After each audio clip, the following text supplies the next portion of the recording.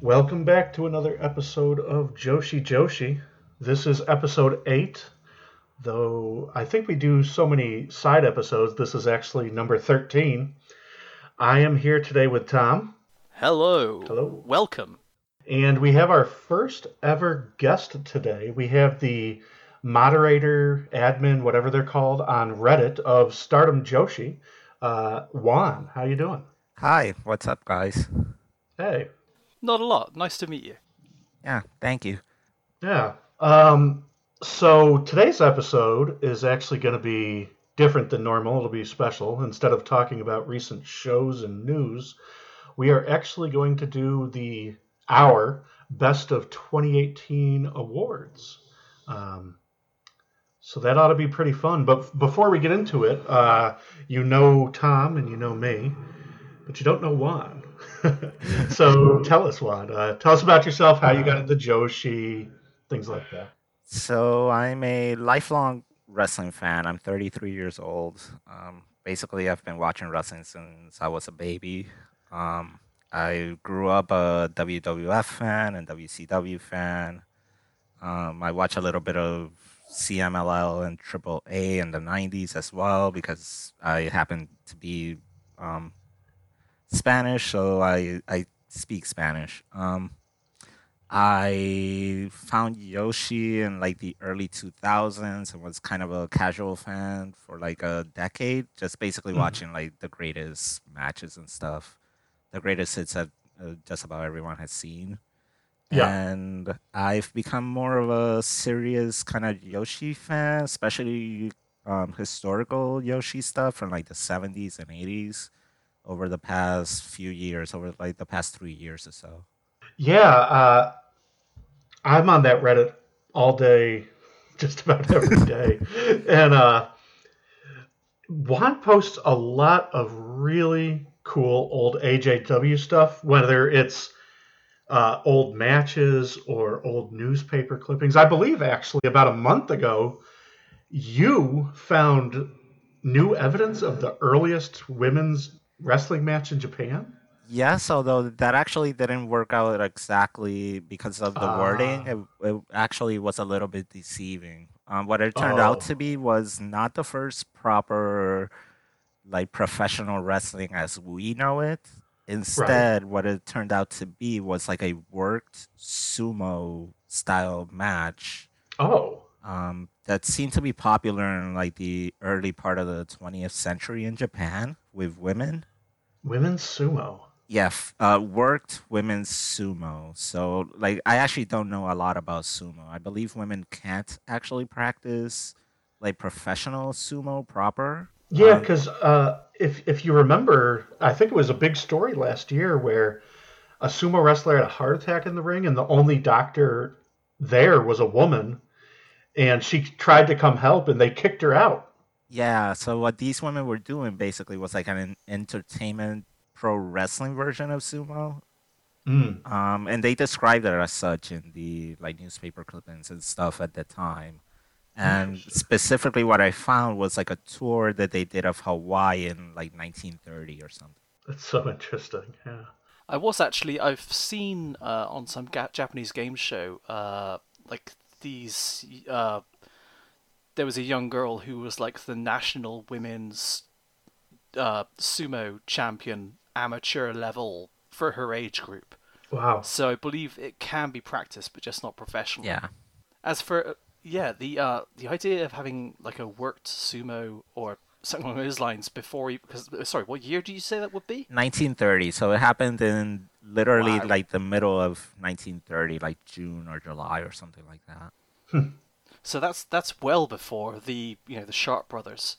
Yeah, well And before. And actually, I found another article from an American newspaper written by someone that traveled to Japan in like the way earlier than that, like 1909 or something like that. My God. That also talked about like a similar thing about like worked women's sumo matches.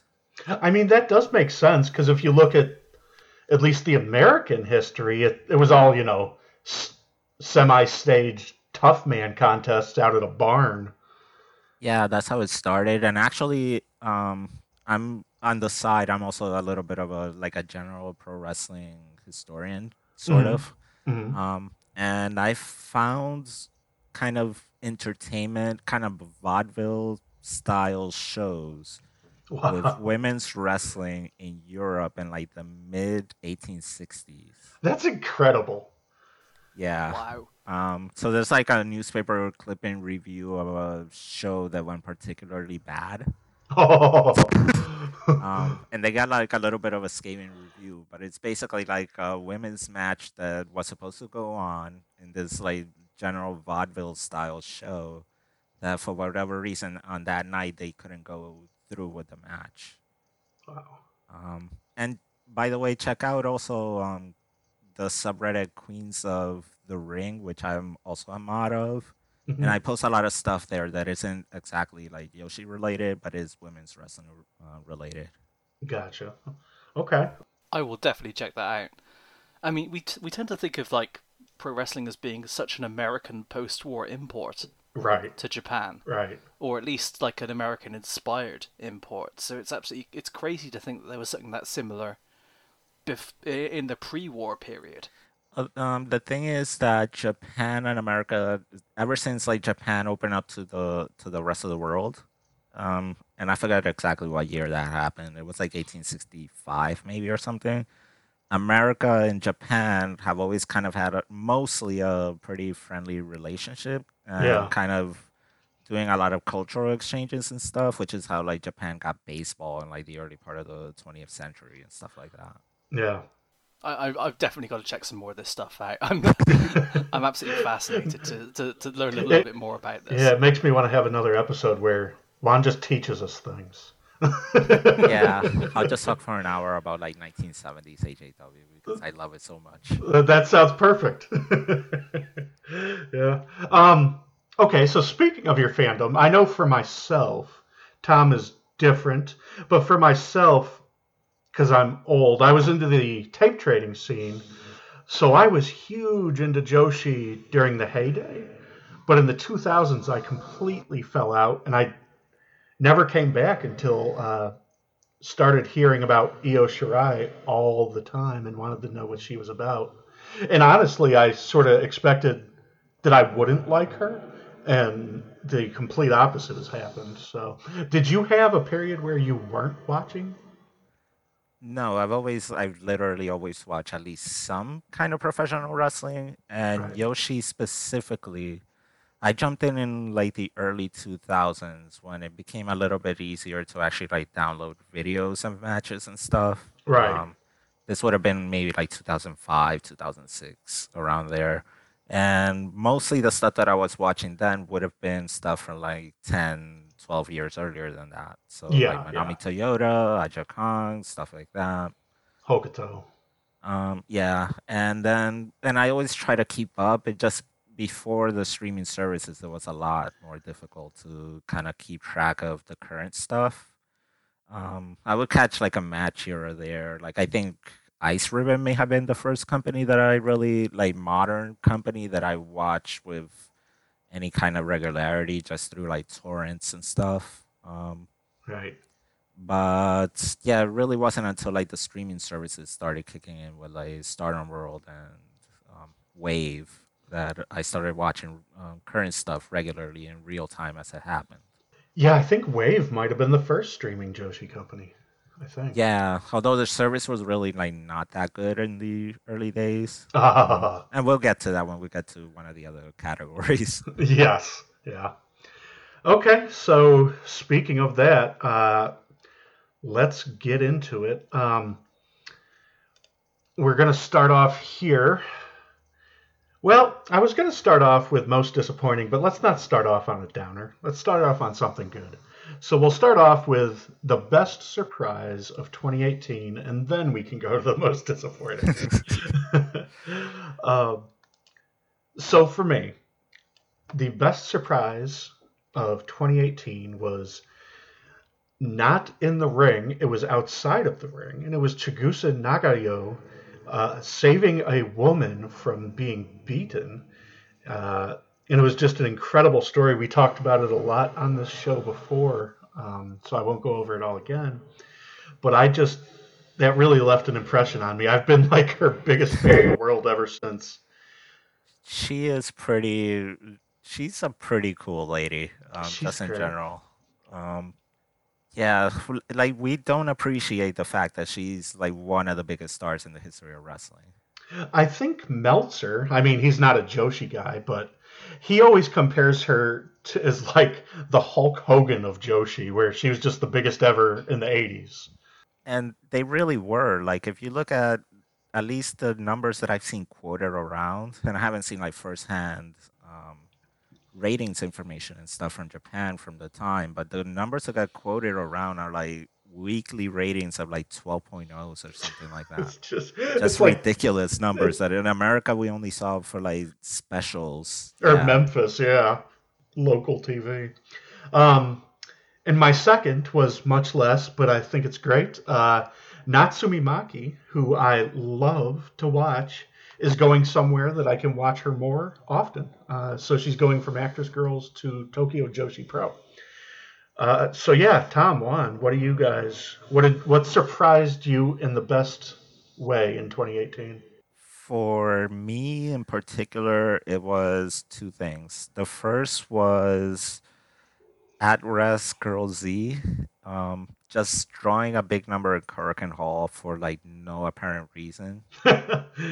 I don't understand how they did it. They don't have TV. They don't have a streaming service. They are not on Samurai TV in Japan.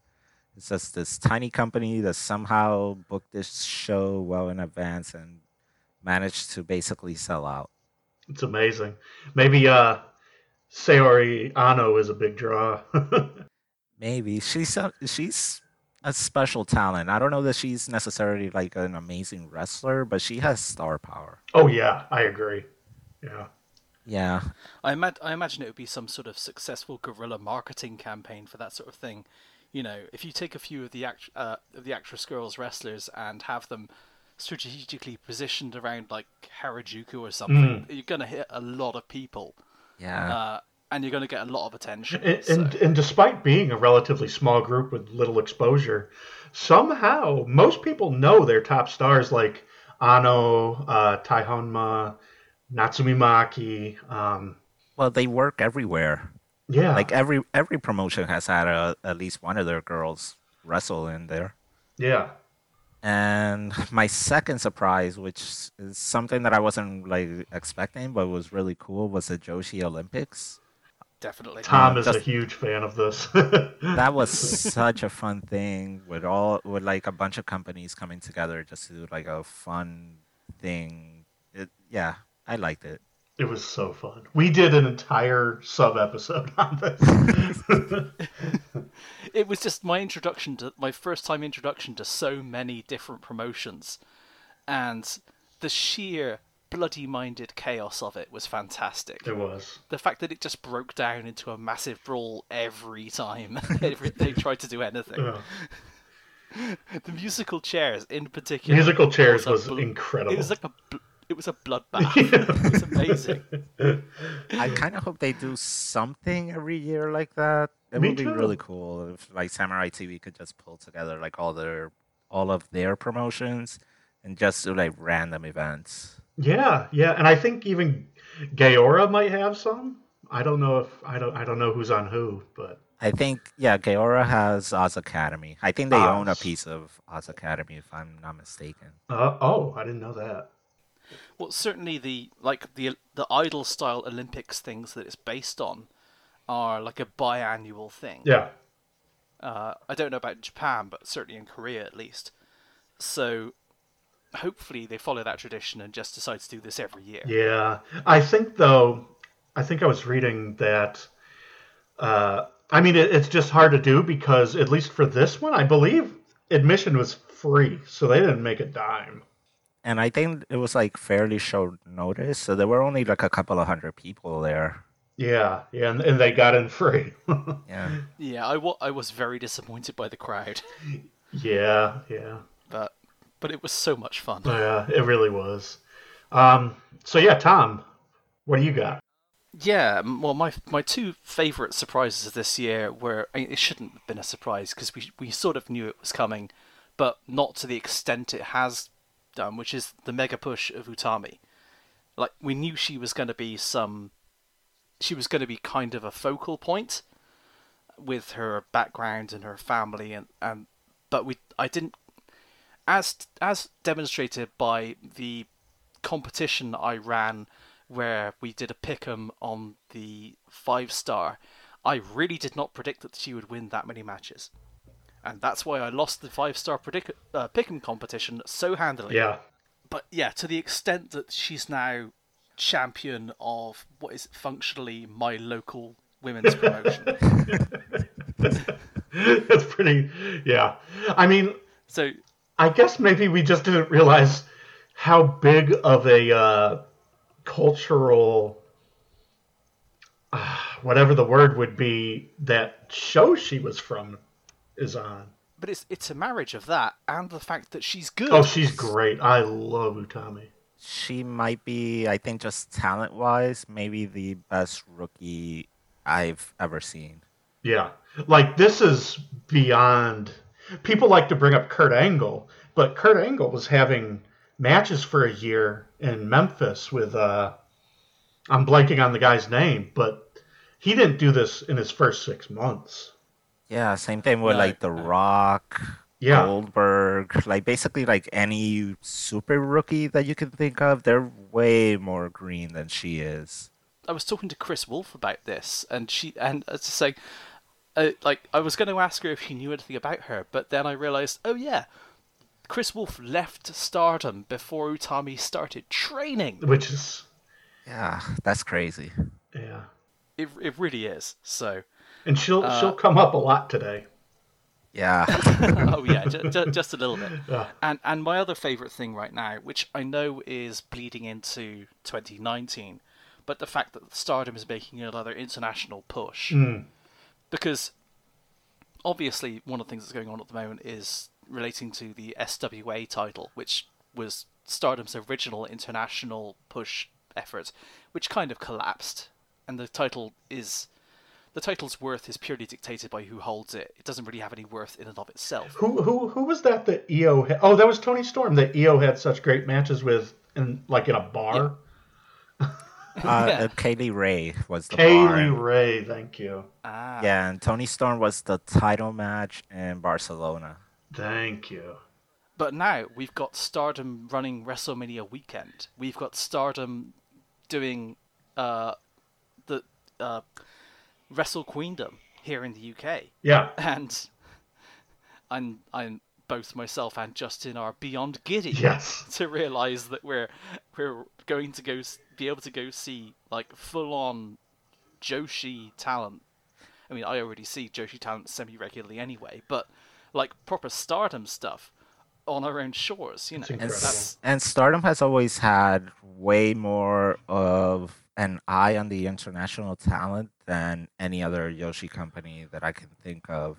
Because they've always had gaijins, they've always pushed gaijins, even giving them titles. Yeah. And they ran a couple of shows in the US before like anybody really knew who they were. Yeah. Yeah. Back They in did. 2015. They did in California, right? Yeah, I think in California for like the Cauliflower Alley. Yes. thing. Yes. I remember because now I can picture that ballroom in my head. Yeah, Yeah. and like, but they made like Dark Angel from Sarah Stock. They made her like the Wonder of Stardom champion when I think when that title was arguably like the top title in the promotion, or at least like the most popular title. Right. So they've always kind of, and every year, most years, I think they've done at least one international show. Like they did, where was it? Taipei or something? Taipei, But- yeah. Yeah, I was gonna say. Yeah. So they've always, way more than any other Yoshi company. I think they want to be known as an international company, not just a Japanese company. I would say that Sendai Girls has historically sent a lot of individual talent or small groups of talent overseas. Because, Yeah, they did Shakara. Yeah, and so they've sent. They've also been sending talent here to the UK semi regularly Yeah, for quite a while. there's been little things. I remember Ice Ribbon back in the Hikaru Shida days was the first Joshi promotion to work with Eve, like in 2010, 2011. And also you have Wave. Misaki Ohata was sent to Shimmer for a while. And I think she had their tag championships for a little while. So there have been some historically, but nothing like this. And No, also, this is and also, way back when AJW actually was a way more international company than maybe we realize. Because, for example, in the 70s during Jackie Sato's run, they actually ran a couple of shows in Hawaii. Yeah. And they always had pretty much from day one, they had a lot of Mexican talent. That really influenced a lot of the style that they did in like the late 70s, early 80s. so. This is where we work out how this show works then, because I don't know which one of these is the most surprising. I mean, if I can speak on the Chigusa Nagayo one, I think that whilst it's awesome, the fact that some idiot got on the wrong side of a absolute badass woman Yeah. is not hugely surprising. I mean, I'm surprised the story of Joshi wrestler comes to the rescue doesn't happen more often. Yeah. Yeah. I mean, Yeah. I don't think either of mine are hugely surprising, so I will disqualify mine, but we're still left with four. We don't have to come to a full consensus, I don't think. I think if at the start of 2018, somebody told us that the next Io Shirai of Stardom had not yet debuted, would not debut for another 6 months, and she was going to be great from day one, Yeah, that would be like the biggest surprise. We would not believe that person if somebody told us that. true.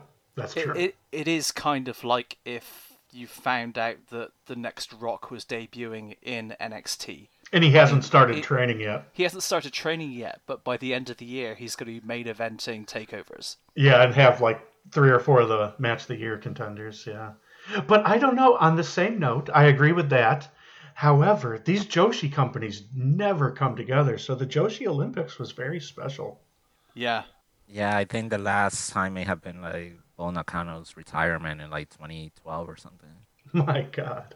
All right, so let's vote. I'm gonna go Joshi companies coming together for the Joshi Olympics. You know what? I'll give it to the Joshi Olympics as well, because that's such a rare occurrence. Yeah. Yeah, I'll agree. Yoshi Olympics. All right. Best surprise of 2018. Okay. Now we get into a little bit of negativity. We'll try not to be too negative. Our speciality. Our speciality. Most disappointing of 2018. I started last time, so how about one of you guys go first? For me, it has to be the most disappointing. It has to be Ayako Hamada's drug bust. Yeah. Because it's like Ayako Hamada's the bulk of her career in Japan happened during the Dark Ages. So she's Yes. maybe not considered like as big of a historical star, but when you look at the quality of work that she did for like close to 20 years, it's really hard to match. And to have like the career of a legend like that really end prematurely, it's really heartbreaking. And like I've seen a few of her Facebook posts and stuff, and she's been pretty vague about the details of what happened. It's not, Yeah, I was going to say, I still don't really know what happened. yeah, like we don't know. She doesn't want to talk about it, but she does sound like pretty heartbroken about it. And specifically, I think I'm speculating here, but I think she was particularly disappointed or heartbroken about the way that the Yoshi industry kind of reacted to it, by Hmm. kind of isolating her from the rest of the industry. Like no Yeah, one came to her defense publicly, which is not surprising, but it's still, if you're in her shoes, it has to be something that's really heartbreaking. painful. Yeah. Um, So yeah, that because of her career, I feel like that's easily the most disappointing thing this year. Mm. Especially because she is actually, because she had a kind of a run in what was at the time the number 2 company in the US. Hamada is actually known to some hardcore wrestling fans in general, and the fact that she had just won the Sendai title, and the fact that She was getting a mega push in Wave. yeah, and it meant that it screwed up Wave's tournament, which was getting rave reviews at the time. Wave's kind of been hit very hard by it. It's Yeah. because of the nature of drug accusations in Japan. It's not surprising that people had to distance themselves, even if they didn't maybe want to, because there's such a stigma attached to it. But I mean, if you look with Io, her own sister turned against her for a minute. for a long time, yeah. Yeah, it's really a career killer. Yeah. Well, that was depressing. What else? What else? I'm gonna put up Sendai Global.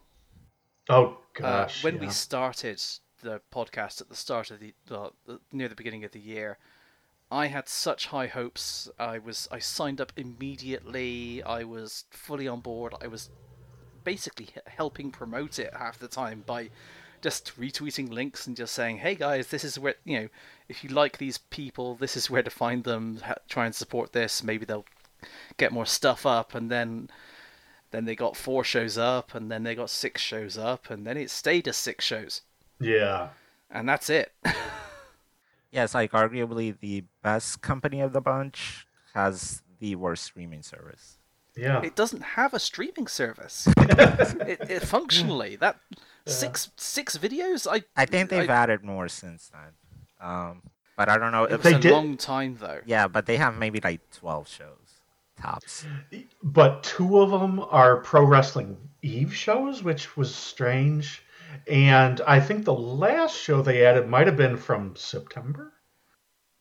If it's Eve shows, I already have a subscription to Eve. There are 2 Eve shows up because I was just looking at it earlier today. Yeah, I think that's a pivot share thing. The platform just Mhm. basically just to pad out the content of some companies, they will just add shows from other companies in that platform.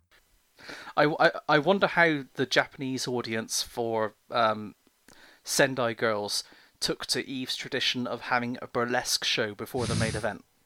I would bet good money that very few of them have actually seen it because streaming services are apparently not big in Japan. Yeah. No, and that's why Stardom makes most of their money in the West from that. Yeah, As far as I know. what were we told? I believe something like 80% of Stardom World subscribers are Western. Yeah, something like that. Yeah, something really high. And so what do we know about the reason for this? Is it arguing over rights with Samurai TV? Why do we think this is so bad? Apparently, it's rights issues, at least according to the Twitter account of Sendai Global. Whatever exactly rights issues means, we don't know. Right. I don't think the videos are necessarily from Samurai TV. So I don't know if that's an issue. It might be maybe like a DVD distribution issue. But who knows? There's so little details that there's no way to know. Yeah, every now and again the guy or girl who runs that Twitter shows up and says something, but even they've been gone for months now. Okay, so I will go next. I'm going to lighten the mood just a little bit. And I think one of the most disappointing things was the gimmick change of the heel persona of Hana Kimura, who spent a year and a half as my favorite wrestler in the world, and now I barely pay attention during her matches. I think it's incredibly depressing. She had an incredible gimmick, a great look. Her moves, even though she only does about 3 moves and it's all Yakuza kicks, everything looked great. Everything was perfect. She had charisma. She did promos with Oedo Tai that made Oedo Tai blow up. And then she goes to Mexico. She looks even cooler in Mexico. She's got the leather pants and the tied up shirt. She's giving everyone the finger and telling them to go fuck themselves. It's amazing. And then she comes back and she has these blonde braids or dreads, and she's dressed in neon colors, and she's no selling everything, and it's just, it's like in wrestling you're supposed to go from stunning Steve Austin to Stone Cold. You're supposed to get better. You're not supposed to go from Stone Cold Steve Austin and go, yeah, fuck this, I'm going to be stunning Steve Austin. So it was very disappointing to me as a Hana Kimura fan. And that's my rant on that. You're a petty man. I do think the gimmick has potential that we haven't seen yet. I will say, yes, in recent shows I have started re-warming up to her. Although she's basically just going back to Oedo Tai Hana, but without Oedo Tai. Yeah. Just basically roping all the gaijins onto her side. Yeah. All the ones that aren't Jamie Hayter anyway. Yeah, so it's basically a throwback to the original Oedo Tai, in that sense. I do think the match that she had with Saki that ended up being, I think, a disqualification. Yeah. That was kind of a turning point. That's what I feel like the character should be. That was a good match. Because she's with this persona, she's at her best when she's completely and totally insane.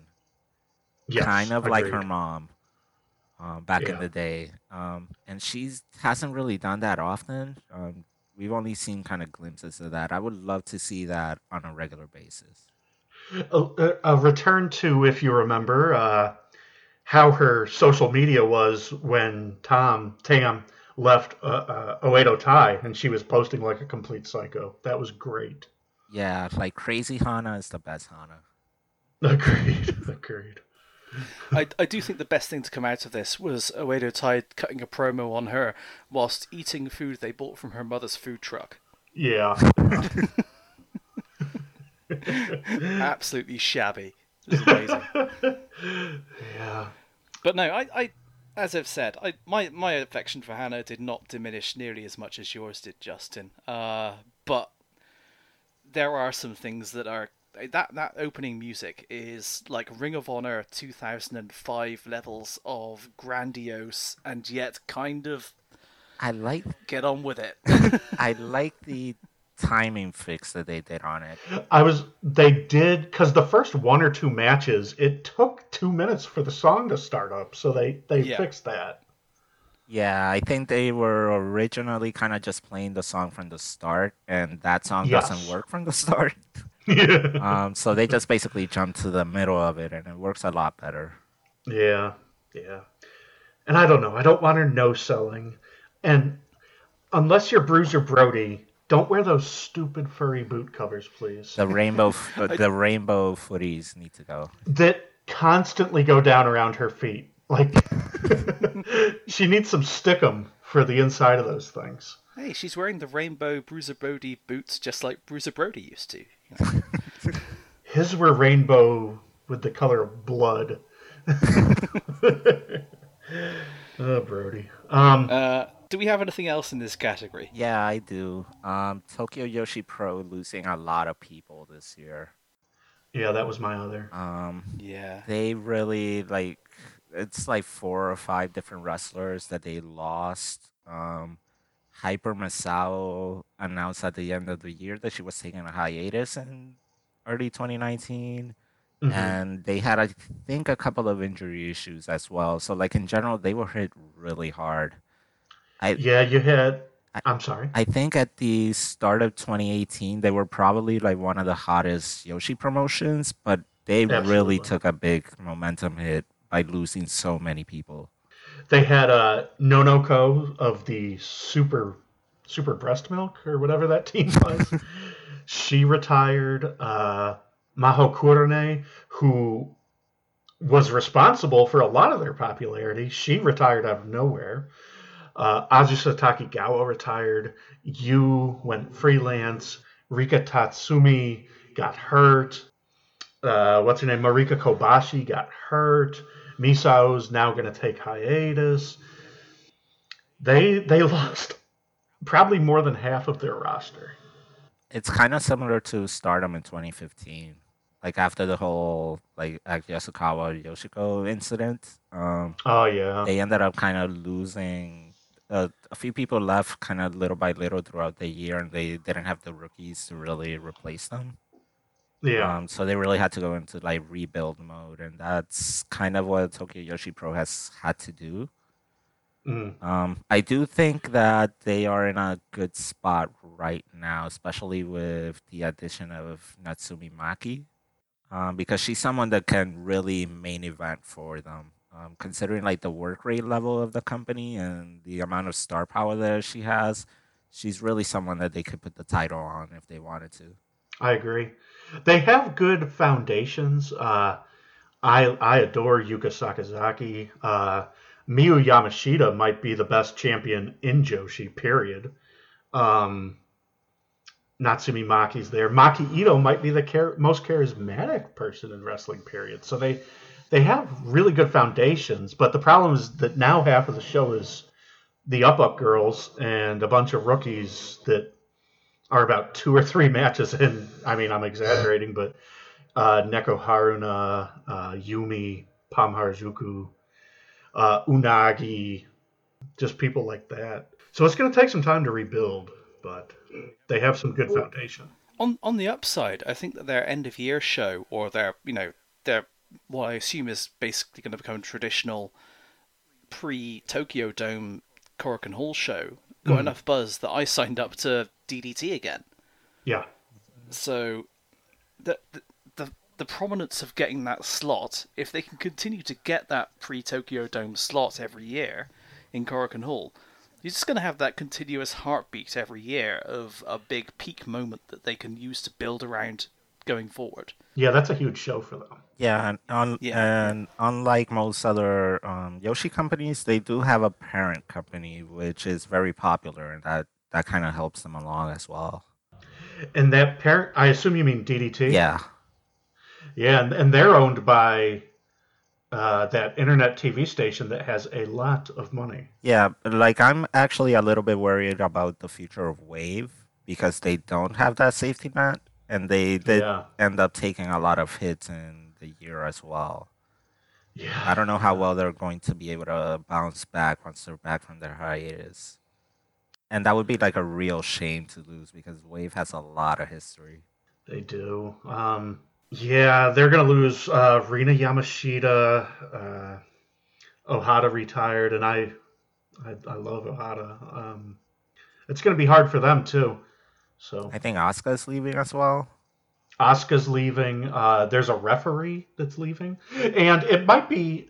Wave has my favorite Joshi referee. It's the woman that does the delayed 3. So she goes 1, 2, 3. And I love that count. And I hope it's not her who left. And I have no idea. Isn't that the old Tiger Hattori trick? I think so, yeah. Yeah, there's definitely some referee who's noted for that little gap. Yeah, just to give them that extra little moment to kick out. I think that's amazing. So I hope they don't lose her. Yeah, and I had one more kind of disappointment this year, which is relatively minor, I think, but it's something that a lot of people talk about on the subreddit. I think is worth noting, which is the lack of title defenses for Stardom when it comes to some of the secondary titles. So, for example, the high speed title being with Mari Apache most of the year means that for most of the year the title was in Mexico, it was not being defended. Toni Storm had the World of Stardom title, and even when she was in Japan, some of her tours she didn't have a title defense at all. Same with Apache, yeah. Yeah, and like the SWA title, I legitimately just forgot that the title was active because it just wasn't around for most of the year. And then out of nowhere, Viper beat Tony for it, which I can't even remember. Yeah, and also like the artist titles, I would love to see one trios team just take that belt to like that set of belts to like 10 defenses or something, I, just to establish it because Stardom trios matches are so good. yes. And yet the trios titles, which are in theory should be like the best trios matches, are complete and total afterthoughts. And it's sad because I thought I would have bet money that that's why they put the titles on Team Jungle, and it just didn't work out that way. Yeah. They even got trios gear. Yeah. Yeah. Yeah, it's like you can't telegraph it more than that.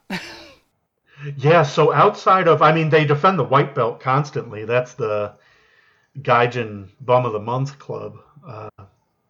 Between Io and Momo, I think they've beaten just about every wrestler in the promotion and every Gaijin that's come in. I think Momo has like 9 defenses already in like less than 6 months.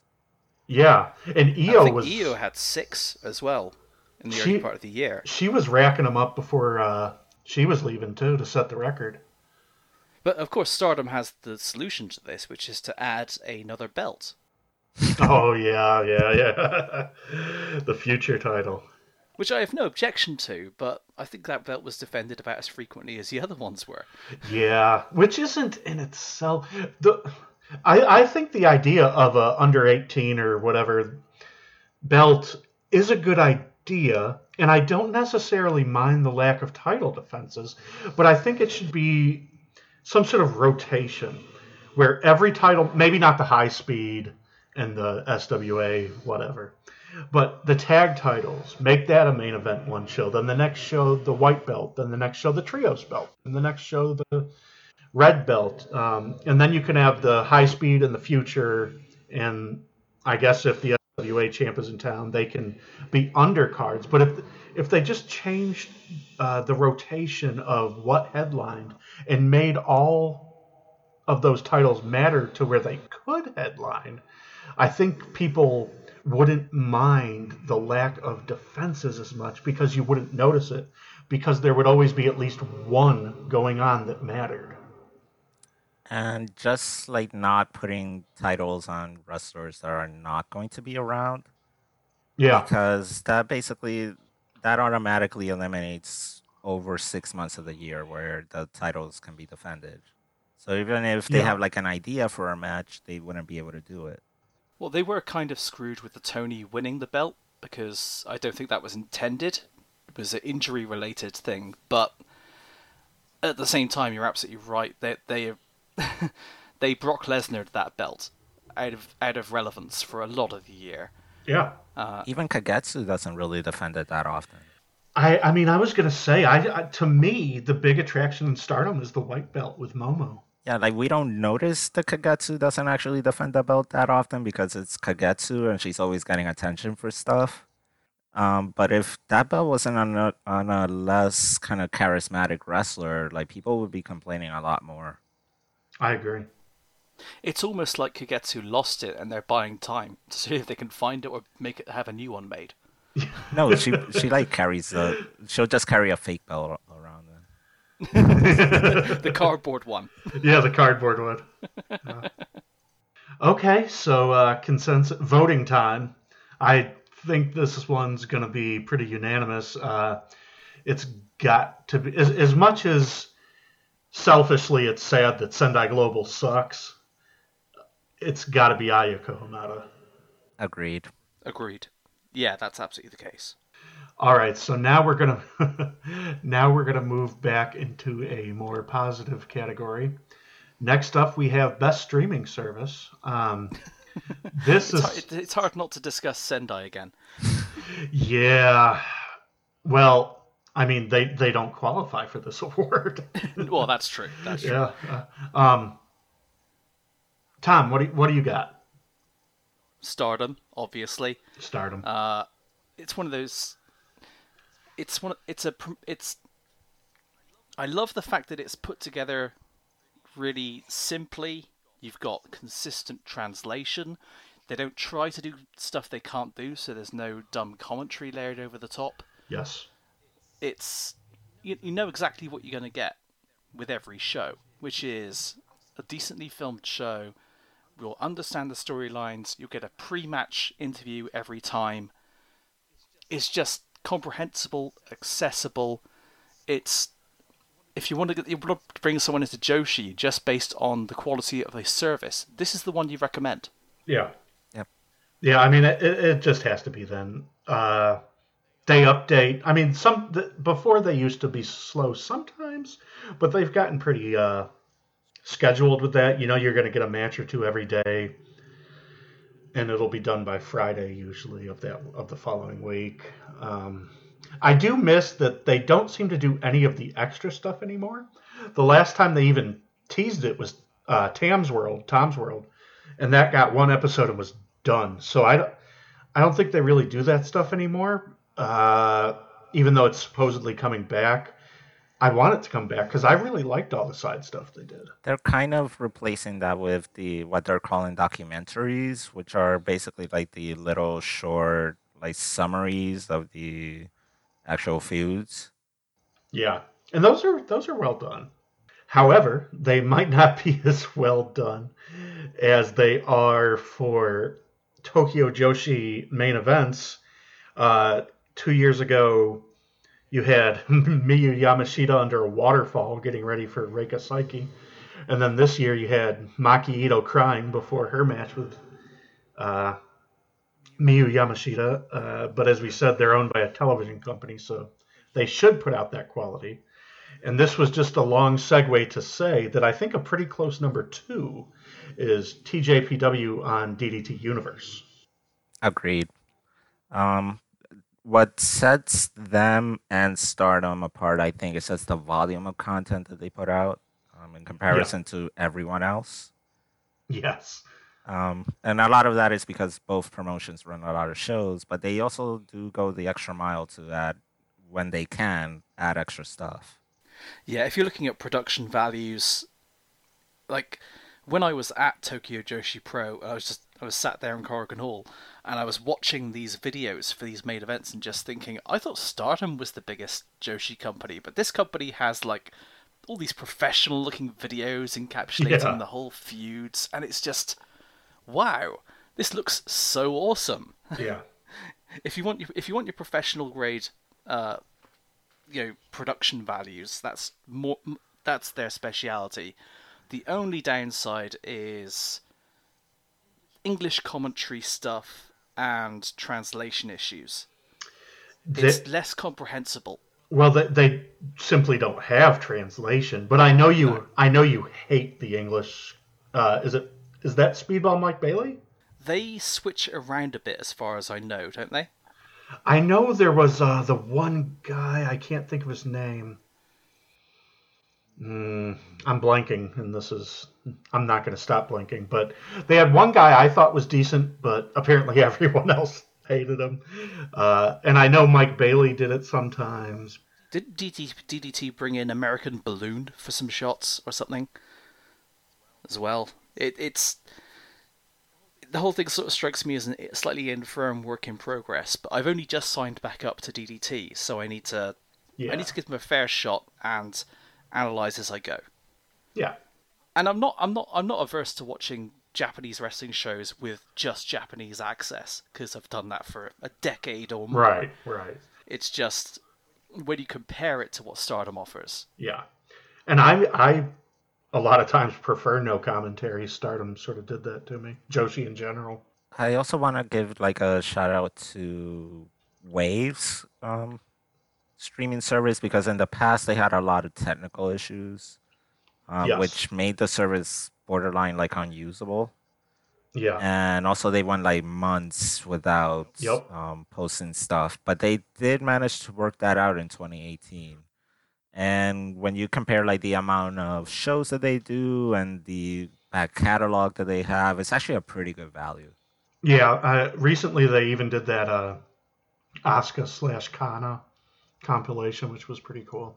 But I do remember when I first signed up for it, they would go months without uploading and then dump a whole bunch of shows at once. That was kind of frustrating. I think it's definitely the promotion I'm probably going to sign up to next as they relaunch. Yeah. It was going to be Marvelous for me, but kind of wanting to support a Wave relaunch and help them move along and regain some momentum as and actually just discover some of the stuff they do. That's probably going to be the next promotion I investigate. Yeah, and I can also recommend YMZ, which I don't know how a company that has like literally dozens of fans manages to have a actually really good streaming service, relatively speaking.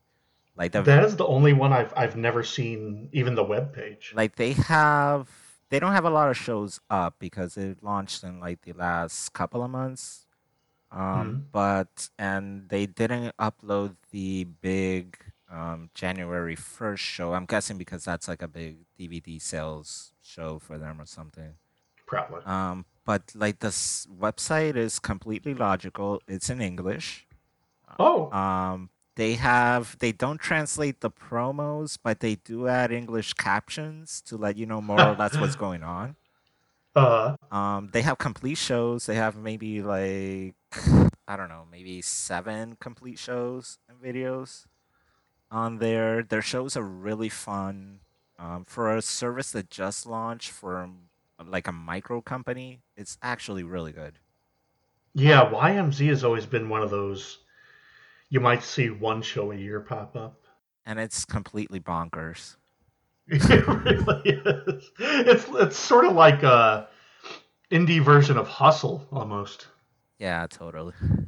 Well, I have no idea what YMZ is. So Kaori Yoneyama's company, and the way that I would describe it is like Stardom's Mass Fiesta shows, except somehow like a little bit racier. Okay. If like the matches break down into like drawing contests sometimes. Like literal, like they sit down with pen and paper and start drawing, and the crowd judges it. Well, I'm an Eve fan, so that is kind of my speed. Yeah, and they actually have like a pretty good like selection of wrestlers as well. Like Asuka shows up there quite a bit from Wave. And they have some like Actres Girl Z wrestlers from time to time as well. How much are they? I really do want to try them out. It's a little bit more expensive. It's like the same price as New Japan World, which might be a turnoff for some people because it's not that big of a value. It's 999 yens.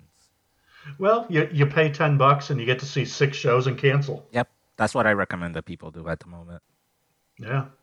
Yeah, if I have a spare like chunk of time later in the year, rather than trying to catch back up on Progress or some sort of other futile gesture, I'll probably give that a look. Yeah, absolutely. Okay, so I think we're at the end of this one. I think it's unanimous, isn't it? Yeah. Stardom World, yeah. Yeah. Yeah, and we say this 10 days before they completely change it. Well, it's a good thing they just got in under the wire. Yeah. Yeah. Okay, so next up after that, we are going to probably the easiest of all categories on this whole thing. Rookie of the Year. I had 2 names on here. One was the rookie from Marvelous, one of them, Mikoto Shindo, because she's a badass and she has no fear. And it's like... She sort of makes me, because she's small, so she sort of makes me think if Mio Momono wanted to kill you, that's what Mikoto Shindo is. Rather than merely vex you. Rather than slap you in the back of the head. Have either of you guys watched her? Yes, I have. I subscribed to Marvelous for like a little while. Mm-hmm. She's really good. And actually I wanted to give like a shout out to both sets of rookies from Marvelous and from Sendai Girls, because their rookies, for whatever reason, are really fundamentally sound, like from day one. Well, those Sendai Girls ones, yeah, they really are. And like they're not quite Utami level of like polish when it Right. comes to like their look and their presence and their characters and stuff. But when it comes to like the fundamentals in the ring, they make sure that their rookies are ready to go day one. Yeah, they really. Like it's actually like I don't understand how consistently the top Yoshi companies are able to produce like really fundamentally sound rookies when you compare them to companies in the West. Tom and I have discussed this. Yeah, I think it's down to that dojo type of lifestyle. Because like even WWE with like all their money and the performance Yeah, center, like rookies that are doing the NXT loop in Florida before they make it to TV are yeah, really rough if you see some of like yeah. the social media posts and stuff. And even the ones on TV, for instance, I just watched a little bit of NXT. I think as good as Shayna Baszler and Ronda Rousey are, and they're really good, that's how bad the other two are. Like they're just not good. But then you have someone like Bianca Belair, who's pure WWE, and she's very good. She's talented. Except she was before we even saw her on TV, she was around their system for like over a year, I believe. Oh yeah, And that's the case for just about like everyone that debuted in like the Mae Young Classic or that we see at doing like enhancement work and stuff. They're in their system for a really long time before we actually see them. I see. I think there's a higher ratio of instructor to student when it comes to these styles. So if you look at like the New Japan dojo, they'll have, say, 6 people at any given time, and every one of them will be assigned a senior who they have to help out and do a lot of work for. And because the classes are so small, the amount of instruction you're able to receive and from quite different people with different styles is so much more intense. Yeah, Yeah. And if you look at like the Stardom training and stuff along those lines, the little glimpses you get to see, you see, when they're doing their tests, you see them working with with a wide number of people across the entire promotion. So Utami Hayashishita is in there, doing shoot matches with a few girls, and then she's doing professional wrestling matches with some of the girls, and she's already used to working with all these people who she's going to be working with on the main roster.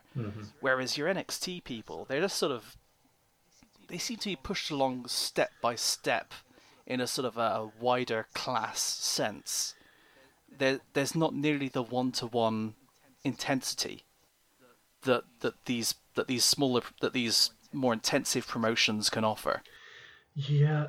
And two things I would say would be first is NXT a lot of times comes off to me, and I'll probably get flack for it, but as like a really like living at Gold's Gym. A lot of times it seems like these are professional workout people. There is a case to be made that and this might actually not only affect the quality of the wrestlers, but also the injury rate. Yeah, That they spend, as far as I know, they spend like hours a day doing like CrossFit and yeah, doing yeah. like MMA training for some of them, or like just basically like hours and hours, not actually wrestling, but training. Yes. And you see people that get injured from like shoulder injuries or knee Oh, injuries, like a yeah, lot of recurring injuries. That makes me wonder if it's an issue with their like just basically not being able to rest. yeah. The shoulder injury issue was a result of their previous strength and conditioning coach, who I The believe was shit canned last year. the Olympic lifts. Yeah, I think they've definitely de-emphasized a lot of that stuff. Although this And year, I think they. although this year has been all about knee injuries. That's Yes. true. That's Yeah. true. But to be completely fair, two Gaijins coming into Stardom have had broken collarbones in training, and that's Kylie Ray and obviously Brandy Rhodes. And the girl who didn't even get to wrestle, Kikyo, wasn't she hurt in training too? Yeah, I think she had like a knee injury Yeah. as well. Yeah. That I mean, all these things are. This could be very bad luck. It could be symptomatic of something, but you can't. It wouldn't be fair to point out one company's injury rate without reflecting on another's. So I just thought I had to mention that. Yeah. But going back to the Sendai Girls rookies, when I started watching some of their shows earlier in the year, Minami and Ami Sota were very good. Yeah. You know, in one-on-one against each other, and then when they put them into the into tag matches, when they have a chance to work with their seniors, you know, the fire they show, you know, the basics, it's good stuff. And that was partially my second point was you won't believe this one, but Tom's never seen Gaia Girls. We got to fix that. Yeah, you have to. It's a must. Yeah. We want to do an episode on it, and I can't watch it till we do the episode. So True. I recommend. I posted a documentary that was done about AJW, I think in 1979, about their rookies and kind of like a day in the life of their rookies. It's like 20 minutes. I recommend watching that and Gaia Girls at the same time because there are some stark differences in the eras. Okay, you'll definitely have to sort me a link for that because I'm always interested to watch historical content, especially training in the 70s, which is incredibly rare. Yeah. But that's to say, I think a lot of Sendai, as opposed to always, can you guys do 700 burpees in a row? I think they just destroy you on fundamentals until you have them pat. Well, they have Chihiro Hashimoto there, so I assume she just sticks you in wrestling classes for as long as you can manage, which I assume is 30 seconds with her, and then you know they do that every day for about 6 months. And they seem to do a lot of shoot training as well, like kickboxing and MMA stuff. Mm-hmm. The sort of similar to the stuff Stardom used to do. Yeah, it's basically like the same way of thinking of Nanae back in the day. Yeah. And both of the companies we're talking about are run by people like Nanae, except probably even more so, like Meiko Satomura and Chigusa Nagayo. Although I will say Marvelous has really fun training, and I recommend that everybody follow them on Twitter just to look at the training videos because they are hilarious. Well, if I could do this again, I would add best Joshi Twitter follow, and it would be Marvelous. Between the training and the Mio Momino videos, they're amazing on social media. For me, it's probably still the guy who runs the Makihito translation Twitter. But, but the Marvelous stuff, you have spoken about that before, so yeah. So good. But Rookie of the Year, which is the category you started talking about 20 minutes ago, is there going to be any dissension on this? We haven't even said her name yet. I think Juan said it once in passing, and we all know who it's going to be. Yeah. Utami. Utami, she won the Tokyo Sports Rookie of the Year, which is a huge thing because you need someone who's going to get those headlines now that Io's gone. Yeah. And she is that next person. And if she can translate that into winning other awards going forward, that's fantastic for Stardom. Yeah. And I think an aspect of her game that is kind of low key, but she's really good at, is her mic work. Because she comes off as like a normal, just a normal girl of her age, whatever she is, 20, I think. Yeah. But she can also kind of turn it on and become completely ruthless on the mic. Like she did against Jungle Kiona in some of the press conferences, and like her post-match promo when she won the tag titles. That's really important to have because if she looks the part and she can wrestle, but she can't actually grabs people's attention by talking, I don't know if she's going to be like a proper main eventer. But she can, so I think she will eventually become like the face of the company. I think that's her biggest edge over Momo, honestly, is that she feels like a star. She And she has does. the poise a bit more like a star, and she talks, has the confidence in that setting. Whereas Momo, the work is there, but she's character-wise not quite what you want in an ace yet. Although she has improved. She Oh, has. She is. for sure, absolutely. But she's.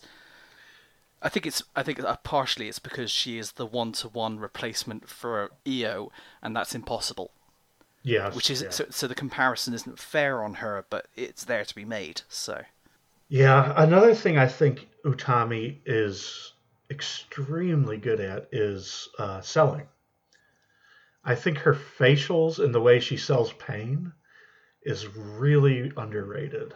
I think that's a lot of the reason why she has so many incredible match of the year candidates is because of the way she sells. And that might go away to some degree as people just start expecting her to win every match no matter what. Then it might be harder to get people to believe that you're not going to.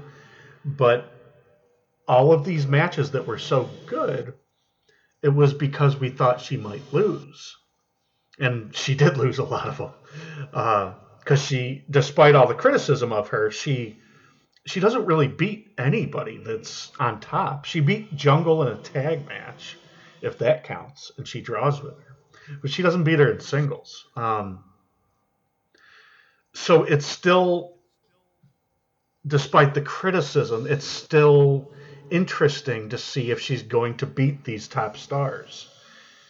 I don't know. I think her selling in the match is a big thing for her.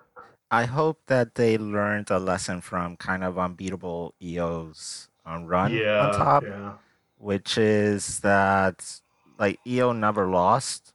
EO never lost in tag matches. EO never took pins in trios matches yeah. when she was on top, and that got a little bit boring after a while. I think like one of the advantages of Momo over EO is that Momo is does take pins from time to time, from like Saki, for example. She takes all the pins from Saki. Yeah, so that keeps her a little bit more human, a little bit more. It's easier to buy her matches because of that. Yeah, yeah. It's more exciting when there's an air of you don't know who will win. And the reality is, they are top stars. They don't really need to be protected that hardcore. Right. Like if back in the day, if Io took a loss here or there, she was still Io Shirai. We would still greatly respect her and buy her as like the best wrestler in the world. Right. So they don't need to, if the matches are good enough, they don't need to go out of their way to protect people that much. Yeah. And I don't think they will forever with Utami. I think this is just the initial build-up, so to speak. They have to make her into what she will become before they can go ahead with, so quote unquote, the real career that she'll have. Because I don't think she's going to spend 10 years beating everybody. I think the closest analog would probably be Okada. Yeah, we're still waiting on that big championship title run, but there's, even once you've had that run, there's still going to be a huge amount of her career left. Yeah. And obviously it's Joshi, so we don't know how long that career is going to last. It could be 2 years or it could be 10. Right. But that's we have to just wait and see what happens. But there's just potential is still unlimited with her right now. Yeah. All right. Consensus. Yep. Utami. Yep. Yeah. All right. So moving on to the next category. Best Gaijin. What do you got here, Juan? I picked as my number one Heidi Katrina from Sendai Girls. I just based on the sheer volume of matches that she does in Japan, it's something like over 40 or close to 40 matches. Mm-hmm. And she's maybe not the most polished wrestler, but she's pretty decent and she's a pretty impressive athlete. I would agree with all that, yeah. Yeah, like I think it's hard to say what exactly her ceiling is going to be, but if she keeps wrestling, she's already been in Sendai Girls for a couple of years and she's improved a lot. with a few more years under her belt, she could really be someone really special because of her athletic ability. And just, I mean, she's extremely tall. She stands out a lot there. Yeah. And I think my second choice was Jamie Hayter, Yeah. who I think in the ring she's decent, but she really, really fits Stardom well as a character. Yes. Like her promos are perfect for the Stardom World format. She loves interacting with the Yeah. crowd in Japanese, and they love that as well. She's really like tailor made for them. She's someone that I hope can have a run kind of similar to Viper, Hmm. in that she comes back for like a over like a good 3-4 year period. She comes back over and over again. I think she could get like really good in the ring that way, and they could do stuff with her as a character long term. Yeah. Yeah. Jamie Hayter was a nice surprise to me. I think Tom saw it coming, but she fits in perfectly in Stardom, and especially where they put her with Oedo Tai. Yeah, I actually the first time I ever saw Jamie Hayter was the same time as I first saw Session Moth, which was a Pro Wrestling Chaos women's tournament here in Bristol, where I live. And I liked Jamie Hayter, and Session Moth went 3 rounds in that tournament, and I thought, okay, Session Moth has huge charisma, but she's not that good a worker. And then the trick with Session Moth is the more you watch her, the more you realize, oh right, she is good. She is a decent worker. Yeah. It's just that the act is superseding that. But on Jamie Hayter, when I was talking about people who I wanted them to bring in for the 5-star, I was talking about Jamie Hayter.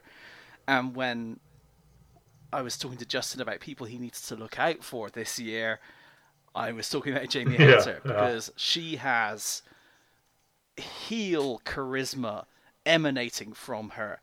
And I've had personal interactions with her at Eve shows where she has quite literally, I've heckled her about something, and she has zeroed in on me from across the room, and I've been pushed towards the ring, terrified out of my mind.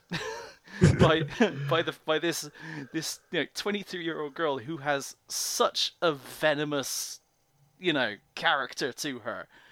She's one of those proper heels, Yeah. like, but she's also so entertaining with the fact that, like you say, she's learning Japanese purely so she can do more heel antics over there. I mean, my ideal situation with Jamie Hayter is that she forms a tag team with Natsu Sumire, and then you have half the time Natsu is drinking with Session Moth, and the rest of the time she's being like an elegant badass heel with Jamie Hayter, and at some point the two Gaijins realize, oh right, you're two-timing on me with somebody else. But yeah, I'm such a big Jamie Hayter fan. She is one of the best exports from the UK, and Stardom's taking a lot of exports from the UK right now. So Well, until WWE steals them all. Yeah.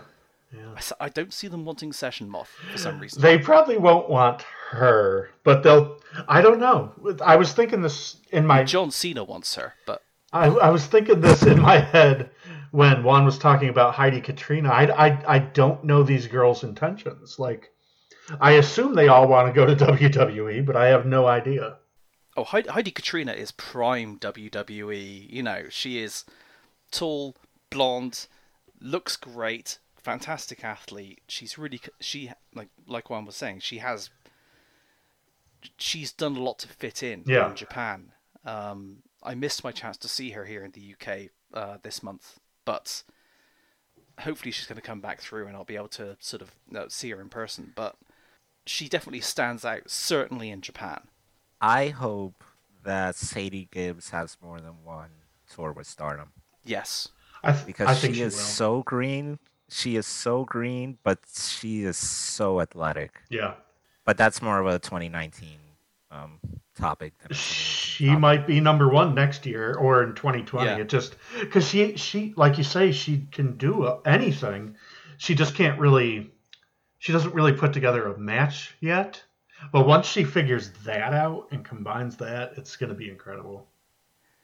I think I raved about her to Justin after seeing her in a Survivor Series Yep. style match in Eve Yep. about a month ago, and now she's in Stardom, and I'm starting to see a few more of the holes in her game, and the holes in her game are Everything that she, not being athletic. yeah, kind of. I mean, her promos are the kind of promos where you wish they'd let her do another take. Yeah. Which is fine. It's fine, but it's just something she needs to learn. That's all. It's not a problem.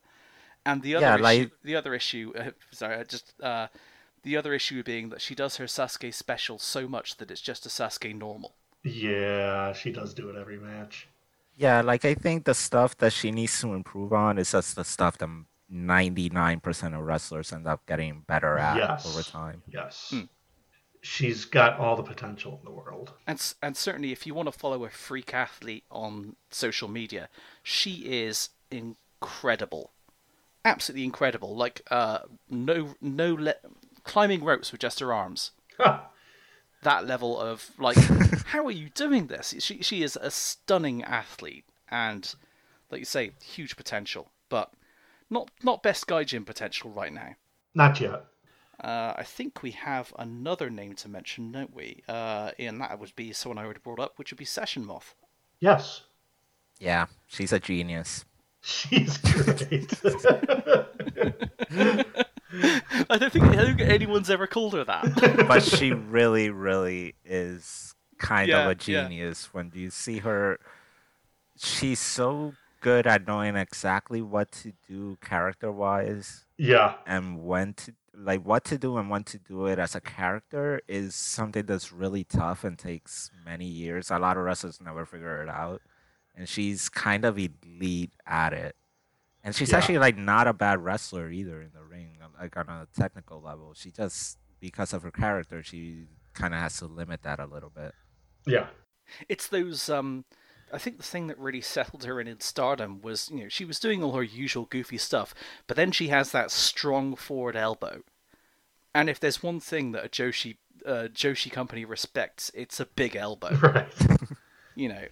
She proves she belongs when she hits you hard. Yeah. Yes. And the fact that she can bust out, top rope maneuvers, swing DDTs, she genuinely is talented. It's just that it's underneath the layers of that character that she's built, and I love that character. And she's someone that could potentially have a really long career because of her character. Like, she could legitimately be around for like 20 years, because she doesn't necessarily need to be like the best worker. Once she gets older and has been around for a while.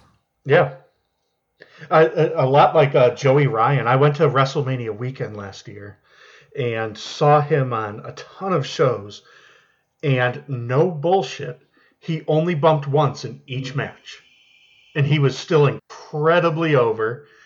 Everyone loved his matches, and he took one flat back bump or got tossed out of the ring. Like, the guy doesn't do anything to his body anymore. He has got it figured out.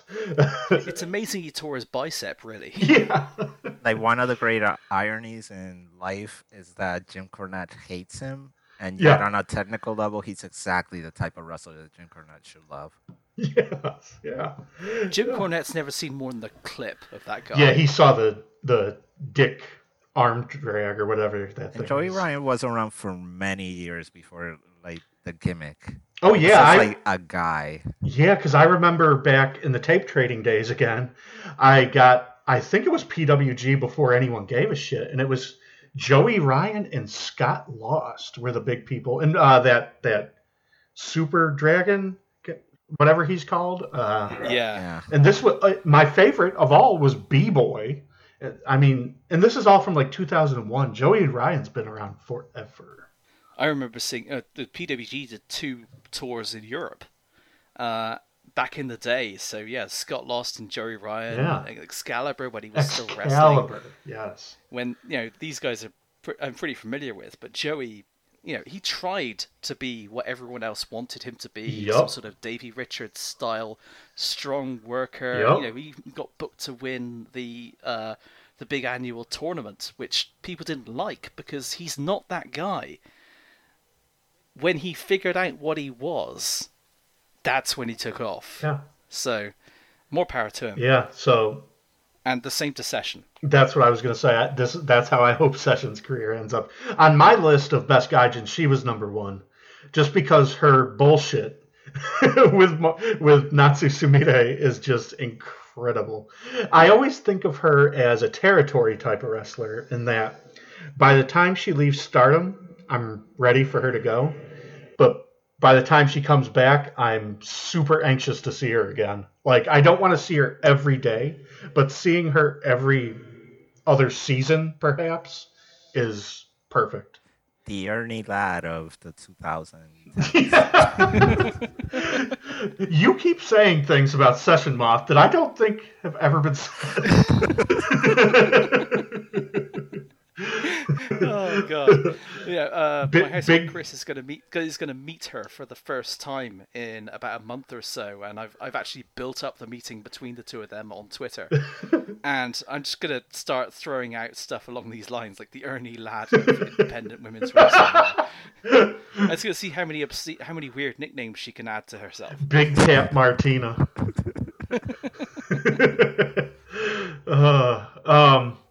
So there's only one. No, there's two people left. Juan had one, and then you and I had one, Tom. Ours was Viper. I put her on my list just because, god damn, she's a good worker. She is a good wrestler. I don't think there's anything to say about Viper that wasn't true a year ago. Yeah. You know, she's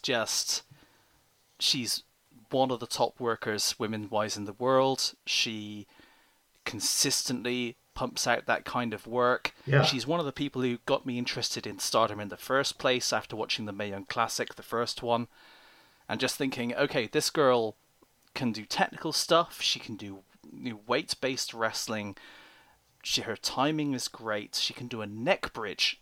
Who is this? And why haven't they hired her? I need to see more. Yeah, she can do anything, and she always, when it matters, when they ask her to, she has an incredible match. So, yeah. I love Viper. The only strike against Viper is that she hasn't been around as much this year. Yeah, that's true. I think it was because she did one really long tour a while ago and she kind of got burned out. But also because her personal bookings have really heated up this year, especially after the original Mae Young Classic. Yes. She has a lot more visibility, she can get booked a lot more places, so she doesn't need to do 2-month tours of Japan. She's someone that I feel like it's time for her to go up to the next level, company-wise, because it would be a real shame if WWE finally hires her after being overdue for so many years and she can't have a long run with the company. Mm-hmm. She's someone that I feel like could really legitimately main event major shows for WWE. And not just NXT, but main roster shows and make a difference. I agree. I think she is, and I always do say this, it's probably repetitive, she is everything they wish Nia Jax was. Totally. Yeah. She's someone that's... The Rock's cousin? Well, almost. I didn't hear that. You cut off. What was that? The Rock's cousin? Oh, yeah. But yeah, they could just lie and say she's Roddy Piper's cousin. Yeah, totally. That sets up the feud with Ronda. Yeah, she's someone that she's big, she's beautiful, she can talk, she's athletic, she can wrestle anyone. She has everything that they want in a wrestler, and for some reason they won't sign her. I think if she wasn't World of Sport, I feel like she would be signed right now. Yeah. I think signing to World of Sport was kind of a mistake on her part. Although they could have signed her right after the Mae Young Classic, and they didn't. Oh, that's true. I think actually maybe the Nia Jax comparisons might be the thing that they are a little bit worried about. They don't want to show up Nia Jax. Yeah, basically, because you put Nia Jax and Viper in the same roster, and good luck, Nia. Yeah, that's very true. But even so, I mean, Nia is 6 foot tall, and Viper really isn't. Like I was, whenever I meet a lot of these girls, I'm surprised. I'm only 5'10", but obviously I'm much taller than a lot of them, and I was surprised that Viper is like she's probably like 5'5" or so. You Really? know, Wow. uh, I would have but guessed more like that's 5'8". that Yeah. well, but that's still like 6 inches taller than half of the Stardom roster. you know, Yeah. she comes across as big, but I didn't. I only met her once and said thanks for coming out today and doing this match. But I really didn't think of her as being that tall. Maybe 5'6". But Wow. she's not a giant like Nia, and I don't think that people immediately go to that comparison, especially if they stick them on different brands. But I don't know. We'll see. Yeah, we will. All right. Oh, I almost cut us off. You got one more one. Yeah, I have Alex Lee. Um, she's someone that has been in Japan for a really long time, like full time, and she is consistently really good. Yeah, Maybe she's not solid. like a blowaway, like 5-star match type of wrestler, but someone who every time she gets in the ring, it's at least 3 stars. It's at least like pretty good. And she is one of the few wrestlers in Oz Academy that I really like legitimately enjoy watching. Hmm. And like I enjoyed her run in Stardom in like 2015, 2016 as well. She's like consistently reliable. Yeah. I What was the tag team she had in Sendai? Was that with Miko Iwata? yeah. Yeah, I forget the name of it, but yeah. In my head, it's like Strike Force or something. So Which one is Ricky Martel? um, yeah, I haven't been crazy about her, but I've always thought she was solid. Yeah, she's very solid. Yeah, like her strikes are really good. Hmm. Um, her psychology is maybe not the best. She doesn't do like the most interesting matches, which is probably Right. like the thing that keeps her from being like a really blowaway wrestler. But just about at everything else, she's really good. Yeah. Okay. Consensus time. If we come to one, I am going to give the 2018. Oh, actually, I'm going to cut myself off again.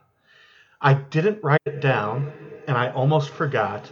But this category, I feel like I need to give a shout out to Dust because nobody expected anything from her and probably didn't even know who the hell she was.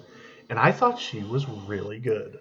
I did. agreed. I did because I watch Rise on a regular basis. Ah, And I actually would say that she is better in Rise than she has been in Stardom. wow. Because I thought she was really good and not like, the best wrestler in the world, but for someone that I expected nothing from, she was really good. Yeah, she's one half of their tag team champions, and she basically is the workhorse of the team. Aha. Um, her tag team partner didn't come over um, with the tour. Her name is Raven Sash. She's like a really Hmm. tall lady, like 6'1" or something. Oh, wow. Yeah. And she's usually managed by Rosemary in Oh. Rise. So they kind of have like a little bit of like a Ministry of Darkness type of gimmick. Uh-huh. Um, and she is really good. She's actually a veteran. She's been around Really? forever in the American indie scene, I had which no is idea. yeah. And she's had like a few different names. Dust and Angel Dust is her current gimmick, but she's wrestled under her real name, which I'm blanking on at the moment. But that's why she's so polished. She's legitimately been wrestling like well over 10 years. Oh my gosh, wow. Yeah, yeah, I, she she was good. she's the main reason I have a lot of hope for a future more Rise collaborations with Stardom, because I thought she was excellent, and I'm sure we all watched the arrival video where they had the four girls basically coming off the plane Yeah. to Japan, arriving in the airport, and you just like look at these four girls who I'm not sure expected to be filmed as soon as they got off the plane, and it's like the worst time to catch them all because they're not in gimmick. There's you just don't you look at these four girls and think, okay, these are just four girls, because you can't get a feeling for their charisma. And then when Dust's music starts and she comes out and she's actually like ripped Yeah. and impressive looking, and she really does have a great aura to her. Yeah. And I was more impressed with her than anyone else on that tour. Obviously, there's only 2 other people who actually wrestled, but She was miles better than either of them. Yeah, and Yeah. Kylie Ray is actually someone to watch out for because she has not been wrestling very long, only like 2 or 3 years. Aha. But she is really athletic. She could legitimately like give a run for her money. Not quite Mayu in 2019. Mayu 2019 is above her, but probably closer to like Mayu in like 2014 Mm-hmm. when it comes to agility and like the ability to do flying moves and stuff. She's someone that with like 2 or 3 tours could be really special. I think Justin's main objection to her is her music. Her music, and I don't like that kind of character. She The comes happy character. the happy idiot. She comes off like Eugene. Yeah, and she's been downplaying that a lot lately. Thank goodness. Yeah, like she's about to challenge Mercedes Martinez for the Rise title, the main singles belt. And I feel like she's getting a better hold of the character of being like a happy baby face without being a cartoon happy baby face. Thank goodness. And once she really nails that, I think she's gonna go far. I don't expect her to win the title, but I think she's gonna do well. Yeah. And to her credit, I had heard her name before she even went across, so without actually knowing anything about Rise, that's not too bad. She has a little bit of buzz, so I liked her, and I've certainly seen much worse people being brought across to stardom. So I'm more than happy to see her again. Yeah, I recommend Rise. Rise is a really good company, especially for people that are used to kind of a TV product with like announcing and promos and stuff like that. Rise, even though they're not really an indie company. They actually work with other companies to kind of develop talent. They're kind of like an indie version of NXT. But they have a really good stable of wrestlers. I think like Chelsea Blackheart. Who we didn't get to see in the tour because I believe she had an injury like right before. She did. So she couldn't travel over. But she's someone that the Stardom crowd would really love her. And Delilah Doom is another good wrestler that they have that also didn't come over on the tour. It's worth a subscription. They have a lot of content as well on their streaming service. They've put together like a lot of pay-per-view quality shows. I think they're about to do like their 12 or something. Plus, they have like a weekly TV show as well, like a 1-hour TV show.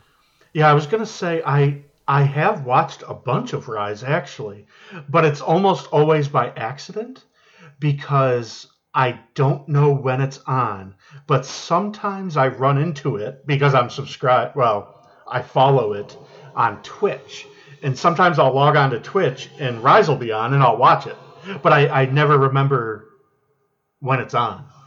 So, but I've talked to Tom about it before. The stuff I have seen from them is good. Yeah, and I think the current Alex Gracia. That's currently with Stardom. One of the Gaijins that's currently on the tour is also worked one of their TV tapings. I think she came out of one of their seminars. Okay. And she's like only 10 months in the business, I think. Yeah.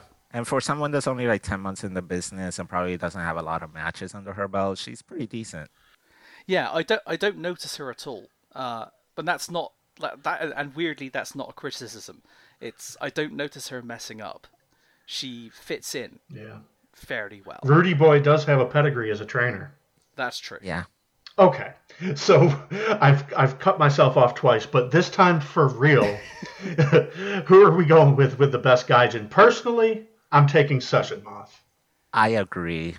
I think if Jamie Hayter had one more tour under her belt, she would take this. But because Session Moth has tenure over her effectively in a prominent position, it's Session Moth. There we go. I'm so glad that's the way this has turned out this year. We would give her a trophy, but she would just drink out of it. Okay, folks, it's me, Justin. Well, as it turns out, this episode went really, really long. So, what we are going to have to do is we are going to have to split this into 2 parts and call it a show here, and we will post part 2 next week. Thanks. See you then.